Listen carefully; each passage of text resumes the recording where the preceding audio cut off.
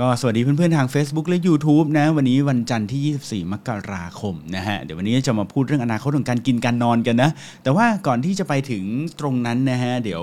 เช้านี้เนี่ยเราเริ่มต้นในการขอบคุณสปอนเซอร์ก่อนเลยนะฮะ Morning Call นะครับสนับสนุนโดยซิกนาประกันภัยนะครับร่วมสนับสนุนการสร้าง Forward Thinking Community นะครับเพื่อให้พวกเราทุกคนได้คิดและทำเพื่อชีวิตที่ดีของคุณนะฮะก็สนับสนุนให้พวกเราเนี่ยนะฮะได้คิดไปข้างหน้านะทำวันนี้ให้ดีที่สุดแล้วก็ใช้อดีตเป็นบทเรียนที่ดีสำหรับเราทุกคนนะครับ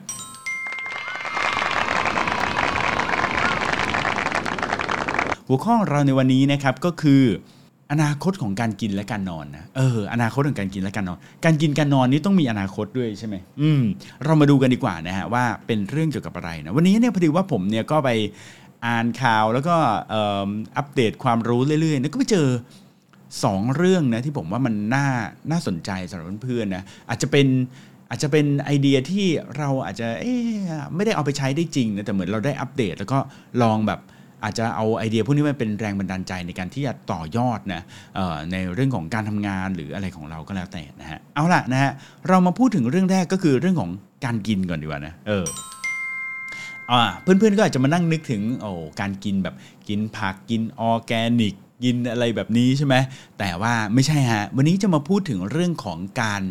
ซื้ออาหารแบบ drive thru นะ drive thru ก็คือนะแบบMcDonald's Burger King อะไรอย่างเงี้ยนะ KFC ที่แบบเวลาเราไปซื้อแล้วเราก็ขับรถนะไปสั่งที่ร้านเนะแล้วก็ขับรถรับอาหารเข้ามานะซึ่งเจ้าสิ่งนี้เนี่ยนะฮะก็ต้องบอกว่าในยุคนี้นะฮะโดยเฉพาะในช่วง2ปีนี้เนี่ยก็เป็นที่นิยมมากๆเลยนะฮะเพราะว่าคนเนี่ยนะไม่ได้อยากจะไปอยู่ในร้านอาหารไม่ได้อยากจะไปอยู่รวมตัวกันนะเพราะว่ากลัวเรื่องของโควิดนั่นเองนะฮะเขาก็เลยหันมาใช้ drive thru เนี่ยนะฮะกันเยอะมากเลยนะแต่ทีนี้ครับเจ้า drive thru เนี่ยนะครับมันกำเนิดครั้งแรกเมื่อไหร่นะจริงผมถ้าจำไม่ผิดเมืองไทยเนี่ย drive thru เพิ่งจะเข้ามาได้ไม่กี่ปีมานี้เองถูกไหมฮะแต่ว่าในต่างประเทศเนี่ยนะครับก็ครั้งแรกเลยนะของการมี drive thru เนี่ยก็ย้อนกลับไปปี1940เลยนะโอ้โหเกือบ100ปีเลยเนี่ย80ปีเลยนะไกลมากเลยนะฮะปี1940เลยนะครับก็เริ่มที่จะมีการให้คนเนี่ยนะฮะสามารถที่จะมาซื้ออาหารนะผ่านทางแบบด้วยการขับรถนั่นเองนะฮะขับรถมาแล้วก็รับอาหารเลยนะครับปัจจุบันนี้เนี่ยนะครับก็ต้องบอกว่าเขาบอกว่ายอดขายเนี่ยของการขายอาหารเนี่ยนะฮะผ่านทาง drive thru เนี่ยนะครับมีมากถึง65%เลยนะฮะก็คือว่าร้านอาหารเนี่ยอย่างพวก Burger King McDonald's เนี่ยเขาขายเนี่ย 100% เนี่ยนะ 65% มาจากการ drive thru เลยนะฮะก็อย่างที่บอกไปนะก็เป็นเพราะว่าเรื่องของโควิดเรื่องของอะไรพวกนี้ด้วยนะครับทีนี้เนี่ยนะฮะพอเขาเริ่มเห็นแล้วว่าดิมานด์นะของคนที่ขับรถมา drive thru นะมาซื้อของผ่านตรงนี้เนี่ยมันเริ่มมีมากขึ้นเนี่ยเขาก็เลยต้องมานั่งคิดต่อยอดแล้วล่ะใช่ไหมเราทำธุรกิจนะเราก็อย่าไปคิดแค่ตอนนี้มันขายดีแล้วเราก็ดีนะเราก็ทำมันต่อไปไม่ใช่นะฮะมันก็ต้องมีการพัฒนาต่อยอดด้วยนะว่าแล้วถ้าเกิดว่าแนวโน้มของคนเนี่ยไม่อยากจะลงจากรถนะอยากจะซื้อผ่าน drive thru มากขึ้นเนี่ยจะทำยังไงนะเพราะว่าทุกวันนี้เนี่ยพอคนเนี่ยนิยม drive thru มากขึ้นเรื่อยๆสิ่งที่เกิดขึ้นก็คือรถติดถูกไหมใช่ไหมรถติดที่สี่แยกไม่พอนะมาถึงตรงหน้าตรงBurger King Starbucks อะไรอย่างงี้ที่มี drive thru นะติดอีกนะยาวอีกและแถมที่สำคัญคือติดยาวแล้วออกไปไหนไม่ได้ด้วยนะครับเพราะว่าโดนล็อกอยู่ตรงนั้นนะฮะดังนั้นเนี่ยนะครับก็เขาก็เลยไปคิดต่อยอดนะว่าเราจะทำยังไงดีให้สามารถพัฒนาตรงระบบ drive thru เนี่ยให้มันเป็นเวอร์ชัน 2.0 ได้นะเรามาดูความคิดเขาดีกว่านะฮะซึ่งไอเดียนี้เนี่ยนะฮะเป็นไอเดียของ Burger King นะที่เขามองว่าต่อไปเนี่ยเขาจะต้องพัฒนาในส่วนของ drive thru นี้อย่างไรนะครับเริ่มต้นอย่างแรกเลยนะฮะนี่เขาก็มีการคิดกันนะว่ามันควรจะต้องมีการอัปเกรดนะฮะเดี๋ยวผมขออนุญาตดูรูปประกอบไปด้วยแล้วกันนะฮะเผื่อผมจะได้อธิบายให้เพื่อนๆเข้าใจได้ง่ายขึ้นนะฮะนะก็อย่างแรกเลยนะฮะก็คือเขามองว่านะตัวร้านอาหารฟาสต์ฟู้ดเหล่านี้ถ้าเพื่อนๆสังเกตนะผมก็เพิ่งจะสังเกตตอนอ่านบทความนี้นะฮะก็เขาบอกว่าเขาจะทำให้มันเป็น2ชั้นนะถ้าให้มันเป็น2ชั้น ผมก็มานั่งนึกจริงแฮะทุกวันนี้เวลาเราไปพวกแมคโดนัลด์เบอร์เกอร์คิงอะไรแบบเนี้ยมันมักจะเป็นชั้นเดียวนะใช่ไหมนะเขาก็บอกว่างั้นเริ่มจากการอัปเกรดให้มันเป็น2ชั้นก่อนเลยแล้วกันนะพออัปเกรดให้เป็น2ชั้นแล้วเนี่ยนะฮะเขาก็มองว่าชั้นที่2นี่แหละนะฮะจะเป็นชั้นที่จะแบ่งโซนนะออกเป็น2โซนนะเป็น2ชั้นเนี่ยชั้นที่2เนี่ยจะแบ่งเป็น2โซนเลยนะฮะโดยโซนที่1เนี่ยก็คือเป็นโซนของทำอาหารคือทำอาหารเนี่ยจากเดิมเนอะเขาอยู่ชั้นล่างใช่ไหมทุกอย่างอยู่ชั้นล่างหมดนะทำอาหารเนี่ยขึ้นไปอยู่ชั้นบนเลยฮะขึ้นไปอยู่ชั้นบนนะแล้วก็มีสายพานนะฮะมีสายพานนะฮะส่งอาหารเนี่ยนะครับลงมานะจากชั้นบนเนี่ยนะฮะลงมาข้างล่างนะเพื่อที่ว่าเวลาที่มีคนออเดอร์สินค้าออเดอร์อาหารอะไรแบบนี้แล้วเนี่ยนะฮะก็สามารถที่จะมีพ่อครัวเนี่ยทำอยู่ข้างบนได้นะฮะแล้วก็ส่งอาหารลงมาชั้นล่างนั่นเองนะฮะดังนั้นพอเป็นแบบนี้แล้วเฮ้ยมันก็ง่ายดีนะนะฮะพอส่งอาหารลงมาปุ๊บเนี่ยก็สามารถที่จะทำได้เลยนะฮะทีนี้เราก็มาดูถัดมานะครับที่ว่าแล้วยังไงต่อนะฮะมี2ชั้นนะฮะ2ก็คือว่าในส่วนของdining room นะหรือว่าส่วนที่เป็นที่นั่งกินนะสำหรับคนที่แบบว่ายังอยากจะนั่งกินอาหารอยู่นะฮะไปนั่งที่ร้านเนี่ยเขาก็บอกว่าก็ย้ายให้ไปเนี่ยแหละนะอยู่ชั้น2เลยนะฮะไม่ต้องมาอยู่ชั้น1แล้วนะฮะก็จะย้ายขึ้นไปตรงนั้นนะครับคือจริงๆก็มีมีชั้น2นี่แหละนะที่เขาบอกว่าจะให้นั่งกินนะแล้วทีนี้ครับก็อัปเกรดอีกนะฮะเพิ่มเติมอีกเนี่ยทุกอย่างย้ายมาอยู่ชั้น2แล้วแล้วชั้น1จะเอาไว้ทำอะไรครับเนื่องจากว่ารถมันติดใช่ไหมคนนิยมมากขึ้นดังนั้นเนี่ยนะฮะชั้น1เนี่ยนะครับเขาก็จะเน้นให้เป็นเปิดเลนเพิ่มไปเปิดเลนเพิ่มเลยจากเดิมเนี่ยเราไปซื้อ drive thru เนี่ยมันมีแค่เลนเดียวใช่ไหมแล้วเราก็เริ่มจากสเต็ปการสั่งอาหารสั่งเสร็จปุ๊บจ่ายเงินเสร็จปุ๊บก็ไปรับอาหารอย่างเงี้ยมันก็เป็นเลนเดียวทีนี้เขาก็เลยบอกว่าต่อไปเนี่ยทำให้มันเป็น multiple lane เลยนะฮะ multiple lanes นี่ก็อาจจะเป็น2เลนหรือ3เลนนะแล้วแต่เลยนะฮะซึ่งแน่นอนมันจะช่วยระบายตรงนี้ด้วยผมก็เลยนึกถึงแบบทางด่วนนะคล้ายๆทางด่วนแบบนั้นเลยนะฮะก็สามารถที่จะเป็น2เลนได้โดย2เลนนี้นะฮะก็จะมีทั้ง2เลนที่ออเดอร์นะขับเข้าไปแล้วก็ออเดอร์แบบ2เลนเลยนะก็มีพนักงานอยู่เหมือนทางด่วนแบบนี้เลยนะฮะนั่งอยู่ในตู้นะแล้วก็รับออเดอร์แบบนั้นเลยนะฮะแล้วก็พอมันวนไปเป็นถึงที่จุดที่จ่ายเงินแล้วก็จุดที่รับอาหารเนี่ยนะฮะก็จะเป็น2เลนส์ด้วยเหมือนกันนะฮะ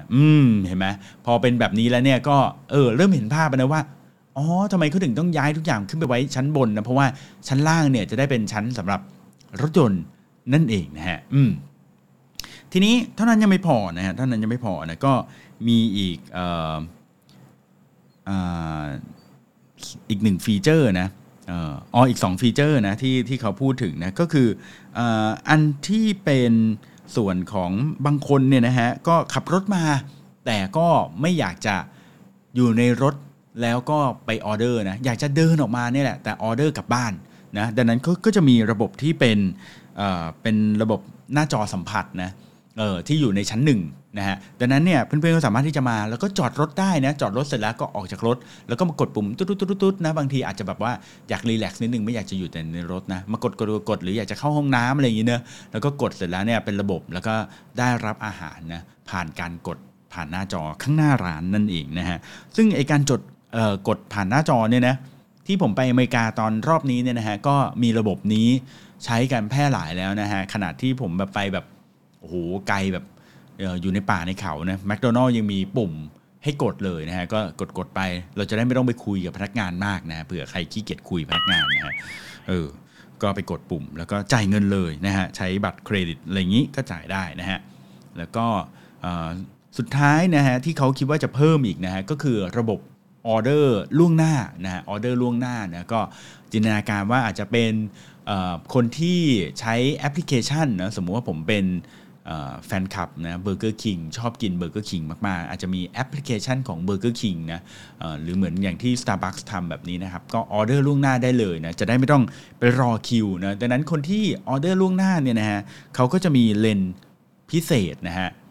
เป็นเลนพิเศษสำหรับคนที่ออเดอร์ล่วงหน้าไม่ต้องไปต่อคิวกับชาวบ้านเขานะฮะขับรถมาถึงเป็นเลน VIP เข้าไปเลยนะแล้วก็บอกว่าฉันเนี่ยออเดอร์มาเรียบร้อยแล้วอาหารหรือสินค้าเนี่ยก็จะมีบริการให้เรานะฮะโดยที่ไม่ต้องรอนานนะครับนะนอกนั้นผมดูแล้วเป็นฟีเจอร์เดิมๆเนาะอย่างเช่น Digital Menu Board นะเขาบอกมี Digital Menu Board ด้วยก็คือเป็นเหมือนป้ายเมนูนะฮะซึ่งเป็นป้ายจอ LCD เนี่ยแหละนะครับเอาไว้เวลาบอกว่าพอช่วงเช้านะก็เปลี่ยนเป็นเมนู breakfast นะพอช่วงเที่ยงก็เปลี่ยนเป็นเมนูปกติแบบนี้นะอันนี้ผมว่ามันน่าจะมีแล้วนะฮะน่าจะเห็นแล้วนะครับ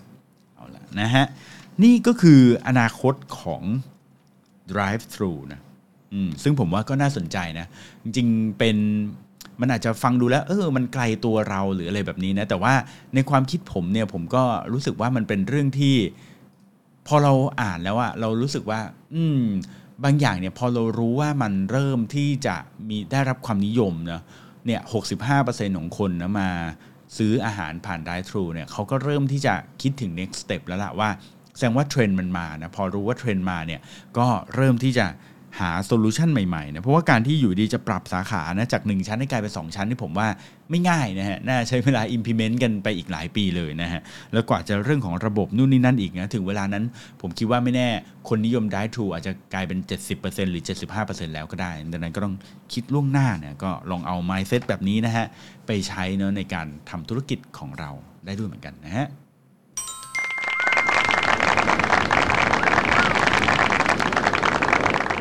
ถัดมานะก็จะเป็นอนาคตของการนอนแล้วเหมือนกันนะนะเมื่อกี้การกินแล้วนะการกินแล้วคราวนี้เรามาดูอนาคตของการนอนกันบ้างดีกว่านะคือผมไปเจอเรื่องนี้นะฮะเป็นเรื่องราวของสตาร์ทอัพรายหนึ่งนะที่ทำโฟกัสเกี่ยวกับเรื่องของการนอนนะนะฮะคือทำไมถึงต้องมาโฟกัสเรื่องของการนอนคือเขาบอกว่าคนในปัจจุบันนี้นะฮะก็ใส่ใจในเรื่องของสุขภาพตัวเองนะใส่ใจเรื่องของสุขภาพจิตตัวเราเองด้วยนะการที่ให้คนมาขยันทำงานตะบี้ตะบันทำงานกันเยอะๆหนักๆเครียดๆเนี่ยนะฮะมันไม่ใช่เทรนด์สำหรับคนในยุคนี้แล้วนะคนในยุคนี้เนี่ยมองหาการบาลานซ์เนาะไม่ว่าจะเป็นบาลานซ์จิตใจบาลานซ์เรื่องสุขภาพเนาะการพักผ่อนเนี่ยนะฮะก็เลยเป็นเรื่องที่สำคัญมากๆเลยนะเดิมทีเนี่ยเราอาจจะคิดว่าการทำงานหนักๆเนี่ยเป็นเรื่องที่แบบคูลเท่นะแต่เดี๋ยวนี้ไม่ใช่ละเขาก็มองว่าเราต้องพักผ่อนให้เยอะนะในบทความนี้เขาก็พูดนะว่าแต่เดิมเนี่ยเราเคยมีประโยคที่ชอบพูดกันนะว่าทำงานไปก่อนเดี๋ยวตายก็ได้นอนยาวๆแล้วเคยได้ยินไหม บางคนบอกว่าทำงานไปก่อนยังไม่ต้องแบบรีบนอนหรอกจะนอนเยอะทำไมนะเดี๋ยวพอตายนะก็ได้นอนยาวๆแล้วตอนนี้ยังไม่รีบห่วงนอนนะเขาบอกว่าประโยคแบบนี้มันเอาไปแล้วนะแต่ว่าเดี๋ยวนี้เนี่ยนะฮะเขาก็ต้องมาคุยกันแล้วว่าเราเนี่ยนอนกันกี่ชั่วโมงต่อคืนในคืนนึงนอนกี่ชั่วโมงนะซึ่งเดี๋ยวนี้เนี่ยของผมเนี่ยก็ยังฟิกซ์ไว้อยู่นะที่ประมาณ6ชั่วโมงนะถึง7ชั่วโมงต่อคืนนะฮะก็พยายามไม่ให้ต่ำกว่านี้นะฮะแต่ว่าสูงกว่านี้ได้นะฮะแต่ส่วนใหญ่แล้วเนี่ยก็จะอยู่พอดีแหละนะผมจะคำนวณตลอดเวลาเลยจนเป็นนิสัยเลยนะฮะคำนวณทุกคืนเลยต้องบอกอย่างนี้เลยนะว่าสมมุติคืนนี้นอนตีหนึ่งเนี่ยพรุ่งนี้คือตื่น7โมงแต่ส่วนใหญ่จะคำนวณก่อนว่าจะตื่นกี่โมงก่อนอย่างปกติเนี่ยจัด Morning Call เนี่ยมันจะตื่นสัก7โมงแบบนี้นะฮะก็คำนวณเลยว่านอนเนี่ยต้องไม่เกินตีหนึ่งนะฮะในแต่ละคืนนะฮะงั้นถ้าวันไหนเนี่ยรู้ว่าจะตื่นเช้าไปวิ่งนะมีคนชวนไปวิ่ง6โมงตีห้าเนี่ยก็รู้เลยว่าต้องนอนสัก4ทุ่ม5ทุ่มแบบนี้นะฮะก็จะมีการคำนวณแบบนี้นะฮะมีพี่เป้นะส่งคอมเมนต์มาบอกว่าต้อง 7-9 ชั่วโมงถึงจะดีนะฮะนะใช่เลยนะก็ในบทความนี้ก็บอกนะว่าเดี๋ยวนี้เนี่ยนะฮะเราก็ต้องนอนสัก9ชั่วโมงนะฮะบทความนี้บอกนะฮะก็มีสตาร์ทอัพรายหนึ่งนะฮะทำเรื่องเกี่ยวกับเตียงนอนขึ้นมานะอันนี้เล่าให้ฟังเผื่อเพื่อนๆคนไหนสนใจนะฮะเตียงนอนนะฮะสตาร์ทอัพรายนี้นะฮะชื่อ sleep นะฮะ 8 sleep นะฮะ8ที่แปลว่าเลข8เนี่ยนะฮะแล้วก็ sleep ที่แปลว่านอนนะฮะนะฮะ8 sleep นะผมก็ไม่ได้เสิร์ชเลยนะว่าเขาเป็นยังไงบ้างนะsleep เนี่ยนะฮะเขาทำเตียงนอนนะฮะราคาขายเนี่ยนะฮะก็อยู่ที่ประมาณแพงเหมือนกันนะ 2,900 เหรียญนะ 2,995 เหรียญนะฮะสำหรับเตียง Queen Size นะฮะ2,900 กว่าเลยโอ้โหแพงเหมือนกันนะ 2,000 กว่าเหรียญนี่ก็ประมาณเท่าไหร่ 3,000 เหรียญนะก็เป็นแสนเลยนะฮะแต่ทีนี้เรามาดูกันดีกว่าว่าทำไมเราต้องซื้อเตียงเป็นแสนนะมีดีอะไรบ้างนะฮะเพราะว่าเจ้าสตาร์ทอัพ8 Sleep เนี่ยนะครับสามารถที่จะ raise fund มาได้แล้วนะฮะจนถึงวันนี้เนี่ยนะครับ150 ล้านเหรียญเลยนะฮะโอ้โห raise fund ได้เยอะมากเลยนะเรามาดูกันว่าเจ้าเตียงราคาเป็นแสนเนี่ยเขาเอามาทำอะไรได้บ้างนะฮะฟังก์ชันหลักๆเลยนะฮะมีอยู่3อย่างนะฮะมีอยู่3อย่างนะครับอย่างที่1เลยนะครับก็คือมีtemperature control นะฮะแล้ว temperature control ก็คือหมายความว่าเราสามารถที่จะปรับอุณหภูมิของเตียงได้นะตอนผมไปอเมริกาเนี่ยนะก็ต้องบอกว่าเจ้าเตียงที่มีอุณหภูมิเนี่ยในตัวเนี่ยนะมันช่างมีประโยชน์เหลือเกินนะเพราะว่าพี่สาวผมเนี่ยก็จริงๆเราไม่ได้มีเตียงที่มีอุณหภูมิในตัวหรอกนะแต่มีเป็นผ้าห่มมากกว่านะผ้าห่มเสียบปลั๊กนะทีนี้พอมีผ้าห่มเสียบปลั๊กพอมันหนาวเนี่ยเราก็เสียบปลั๊กแล้วเราก็ปรับอุณหภูมิได้นะเจ้าตัวผ้าห่มเนี่ยมันก็จะอุ่นๆนะเราก็นอนแล้วก็จะสบายนะเพราะว่าถ้าเกิดว่าเราแบบโอ้โหแบบเจอความหนาวเราต้องห่มผ้าห่มไม่อุ่นเนี่ยบางทีต้องแบบ2ชั้นดีไหมหรือ3ชั้นแล้วก็ต้องรอจนกว่าแบบไออุณหภูมิความอุ่นของร่างกายเราเนี่ยมันแบบก่อตัวขึ้นนะในผ้าห่มทำให้แบบอุณหภูมิข้างในเนี่ยมันอุ่นได้นะก็ดังนั้นการใช้แบบพวกเสียบปลั๊กนะแบบนี้ก็จะน่าสนใจมากก็ดีมากๆเลยนะฮะแต่ทีนี้ครับเจ้าเตียงตัวนี้เนี่ยนะฮะเขาก็ใช้เป็น temperature control เนี่ยเขาบอกว่าเขาใช้เป็นระบบ water circulate นะก็เป็นน้ำนะฮะนะฮะเพื่อทำให้สามารถที่จะปรับอุณหภูมิของเตียงได้นะฮะโดยสามารถที่จะปรับได้นะระหว่าง55นะฮะถึง100องศานะฮะฟาเรนไฮต์แน่นอนนะฮะเดี๋ยวขอดูหน่อยสิฟาเรนไฮต์นี่มันเท่ากับเท่าไหร่นะนะฮะก็น่าจะ30กว่านะฮะ37นะฮะองศานะฮะส่วน55นี่ก็อยู่ที่ประมาณ12องศานะฮะก็สามารถปรับได้เลยนะดังนั้นบางคนอาจจะคิดว่าเป็นฮีตเตอร์อย่างเดียวหรือเปล่านะมาใช้ในประเทศไทยนี่ก็ใช้ได้นะฮะก็คุณอยากจะหนาวนะอยากจะเย็นก็เปิดแอร์ด้วยแล้วก็เตียงก็เย็นด้วยนะฮะทีเดียวเลยนะฮะแล้วก็ที่สำคัญนะฮะเขามีระบบนะแยกโซนได้นะก็เผื่อนอนด้วยกันนะเป็นแฟนกันนะคุณผู้ชายรู้สึกหนาวนะก็เปิดให้อุ่นนะคุณผู้หญิงนอนอีกฝั่งหนึ่งก็ไปเปิดให้เย็นได้นะฮะก็แล้วแต่คนเลยนะฮะปรับ2ด้านแยกกันได้นะฮะดีไหมฮะก็ไม่ได้นึกถึงคนนอนกลิ้งนะว่าถ้าเกิดว่าคนไหนแบบนอนกลิ้งนอนตอนก่อนนอนนี่อยู่ฝั่งขวานะตื่นมาที่อยู่ฝั่งซ้ายแบบนี้นะก็อาจจะไม่ได้ใช่ไหมเพราะว่ากลิ้งไปกลิ้งมานี่ก็อาจจะนอนตอนจะเริ่มนอนเย็นนะอากาศเย็นนะพอไปนอนตื่นมาอีกทีร้อนอย่างงี้นะมาระบบที่2กันดีกว่านะระบบที่2เขามีอะไรบ้างก็คือระบบsleep monitoring นะก็ต้องบอกว่าตอนนี้เนี่ยผมเชื่อว่าเพื่อนๆหลายคนนะใช้การมอนิเตอร์นะการนอนกันอยู่แล้วนะผมเองก็เป็นหนึ่งในนั้นนะฮะแต่เราก็ต้องยอมรับอย่างนึงว่าเรารู้สึกว่าไอ้การมอนิเตอร์การนอนในปัจจุบันเนี่ยผมว่ามันไม่ค่อยเวิร์กเลยยิ่งแบบถ้าเกิดว่าเรามีนาฬิกาสมาร์ทวอทช์เนี่ยมันก็จะช่วยในระดับหนึ่งนะแต่ว่าพอถ้าเราไม่มีเนี่ยนะต้องเอาโทรศัพท์มือถือมาวางไว้ใกล้หมอนอะไรอย่างงี้ที่ผมว่าก็ยิ่งไม่ไหวเข้าไปใหญ่นะฮะเจ้าตัวเตียงนี้นะฮะก็มีระบบ sleep monitoring นะตัวเตียงเนี่ยถ้าเตียงเนี่ยมันสามารถที่จะวัดได้นี่ยิ่งดีเลยนะเพราะว่าเรานอนอยู่บนนั้นถูกไหมเขาก็บอกว่ามันสามารถที่จะวัดได้หลายอย่างเลยนะไม่ว่าจะเป็นเรื่องของอัตราการเต้นของหัวใจอะไรแบบนี้นะหรือว่าช่วงเวลาที่เรานอนเนี่ยเรานอนเป็นยังไงบ้างนะเริ่มนอนเมื่อไหร่นะมีการหลับแบบ light หรือว่า REM หรือว่า deep sleep เนี่ยนะครับมากน้อยขนาดไหนนะก็สามารถที่จะ analyze data เหล่านี้ออกมาได้เลยนะครับซึ่งอันนี้ก็เป็นฟีเจอร์ที่น่าสนใจนะผมว่าอันนี้น่าจะเป็นฟีเจอร์ที่หลายๆคนอยากได้เลยนะเพราะว่าปัจจุบันนี้ก็จะมอนิเตอร์การนอนนี่ก็ยากนะครับ สุดท้ายนะฮะสุดท้ายเนี่ยฟีเจอร์ที่3นะที่เป็นฟีเจอร์ที่ไฮไลท์ของเขาเนี่ยก็คือเป็นเกมมิฟิเคชันด้วยนะฮะจะนอนเนี่ยจะต้องมีเล่นเกมอีกนะเดี๋ยวตีเลยนะฮะเขาบอกว่าเจ้าเตียงของ Eight Sleep เนี่ยนะครับก็จะมีระบบที่พอคำนวณ Data การนอนของเราแล้วเนี่ยนะฮะเขาจะมีการเล่นเกมเนี่ยที่เขาเรียกว่าเป็น Sleep Fitness นะฮะก็คือน่าจะแบบประมาณว่า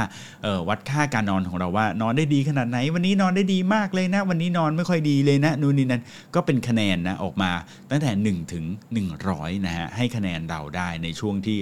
เรานอนอยู่นั่นเองนะฮะซึ่งไม่รู้ว่าน่าจะมีการแชร์กันด้วยไหมนะว่าฉันนอนวันนี้ฉันนอนดีจังเลยเนาะส่วนเพื่อนเราก็นอนแหมวันนี้เธอนอนคะแนนแค่20เองฉันนอนได้50อะไรอย่างเงี้ยนะฮะผมว่าไอ้เรื่องการ track การนอนนี่น่าสนใจนะเพราะว่าผมเคยเจอแอปหนึ่งนะเพื่อนๆเคยลองไหมมันมีแอปหนึ่งนะที่เขา track การนอนไม่พอนะเขายังจะมีการอัดเสียงตอนนอนด้วยมีการอัดเสียงตอนนอนด้วยนะฮะซึ่งคือเป้าหมายเนี่ยก็คือเขาอยากรู้ว่าเขาจะอัดเสียงไว้เพื่อฟังอะว่าเรามีการละเมอไหมตอนนอนเนี่ยมีละเมอไหมหรือว่ามีการกรน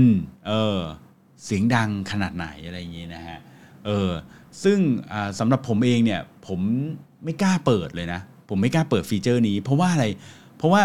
ผมไม่เคยเปิดครั้งหนึ่งแล้วมันก็แน่นอนนะตอนกลางคืนพอตื่นเช้ามามันจะบอกว่าเมื่อคืนเนี่ยมันมีเวฟเนี่ยเสียงเวฟกราฟเนี่ยออกมาว่ามันมีเสียงเนี่ยตอนไหนบ้างแล้วก็ให้เราสามารถกดเพื่อที่จะไปฟังได้ว่าตอนนั้นเนี่ยมันมีเสียงอะไรนะเริ่มรู้สึกถึงอะไรบางอย่างใช่ไหมผมเนี่ยนะก็กลัวเลยนะฮะเพราะว่าลองแต่ก็ลองกดไปดูนะเพราะว่าอยากรู้ว่ามันจะเป็นเสียงอะไรนะก็มัน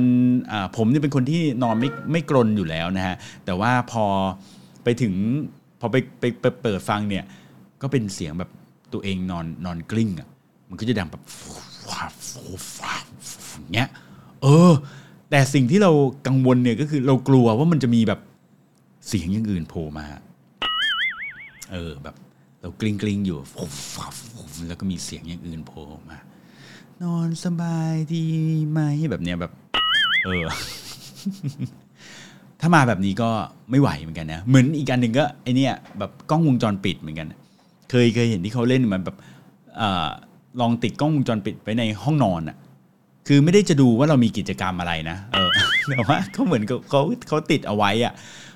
แต่ผมกลัวนะกลัวว่าพอเปิดมาแล้วเนี่ยเกิดเราเห็นว่าแบบมีคนที่เราแบบไม่รู้จักยืนอยู่ในห้องนอนอย่างเงี้ยมันน่ากลัวนะทำให้ผมนึกถึงเคสหนึ่งนะเล่าให้ฟังอันนี้นอกเรื่องอีกแล้วจะจบในเวลาใช่ไหมมีเคสหนึ่งที่ผมน่าจะเคยเล่าไปแล้วคือต่างประเทศนะเขาเด็กเนี่ยเขาจะนอนแยกกันถูกไหมฮะผู้ใหญ่ก็นอนห้องหนึ่งนะเด็กก็นอนอีกห้องหนึ่งซึ่งนี่หมายถึงเด็กทารกด้วยนะฮะแบบเบาะเลยนะฮะนอนอยู่ในเตียงตัวเล็กๆเนี่ยนะฮะนอนเสียงอ้อแอนะฮะแล้วก็ผู้ใหญ่เนี่ยก็จะติดตัวมอนิเตอร์นะเสียงเอาไว้ใช่ไหมก็เป็นเหมือนไมโครโฟนเนี่ยนะฮะติดไว้ที่ห้องเด็กนะแล้วก็ห้องผู้ใหญ่ก็จะมีเสียงลำโพงมีตัวลำโพงวางไว้อยู่นะฮะเป็นแบบนั้นเพราะว่าจะได้มอนิเตอร์ได้เกิดลูกร้องจะได้วิ่งไปที่ห้องได้ทันท่วงทีนะฮะปรากฏว่าระหว่างที่นอนอยู่เนี่ยนะฮะก็ได้ยินเสียงนะฮะจากในห้องเด็กนะฮะผ่านลำโพงเนี่ยนะฮะออกมานะแต่ว่าเสียงที่ดังขึ้นมาผ่านลำโพงเนี่ยไม่ใช่เสียงเด็กนะกลายเป็นเสียงของผู้ใหญ่นะคนหนึ่งนะพูดขึ้นมาบอกว่าเจ้าเด็กน้อยน่ารักจังเลยอย่างเงี้ยนะฮะปรากฏว่าพอเป็นเสียงแบบนี้ปุ๊บโอ้คุณพ่อคุณแม่ได้ยินปุ๊บตกใจนะฮะรีบวิ่งมาที่ห้องของเด็กเลยนะฮะเพราะว่ากลัวว่าจะมีคนมาทำร้ายลูกตัวเองนะแต่ปรากฏว่าเข้าไปปุ๊บไม่มีใช่ไหมเราก็คิดว่าเป็นเรื่องผีใช่ไหมแต่ไม่ใช่นะฮะจริงๆแล้วเนี่ยนะฮะบทความนี้ตอนนั้นข่าวเรื่องนี้เนี่ยเขาพูดถึงเรื่องของการแฮ็กเนอะมีแฮกเกอร์นะฮะแฮ็กเข้ามาในระบบนะคือแฮ็กเข้ามาเล่นๆเนี่ยนะฮะเข้ามาในระบบไอ้มอนิเตอร์ริงเนี่ยนะฮะของเด็กได้นะแล้วก็เข้ามาแกล้งผู้ใหญ่ในบ้านเล่นๆแค่นั้นเองนะฮะแต่ว่าก็รู้สึก หลอนนะใช่ไหมคุณแนนบอกว่าหลอนนะฮะนะพี่เกียวบอกว่าสรุปว่าคุณเก่งกลัวเรื่องผีนะฮะใช่ครับผมเป็นคนกลัวผีนะเพราะว่าผมเป็นคนจินตนาการสูงมากเวลาดูหนังผีอย่างเงี้ยแล้วในหนังเนี่ยมันแบบสมมติว่ามีในหนังเนี่ยมันมีแบบผียืนอยู่ตรงบันไดอย่างเงี้ยผมก็จะจินตนาการเลยว่าโอ้โหบันไดบ้าน มันจะมีคนยืนอยู่ไหมนะอะไรเงี้ยหรือบางทีแปรงฟันเนี่ยเราเคยดูหนังใช่ไหมที่แบบเขาก้มลงไปแปรงฟันแล้วเงยหน้าขึ้นมาอีกทีมองผ่านกระจกปึ้งมีคนยืนอยู่ข้างหลังอ่ะแบบโอ้โหแล้วเราจินตนาการจนแบบบางทีเรากลัวจนแบบไม่เอาดีกว่ายิ่งแบบบางทีตื่น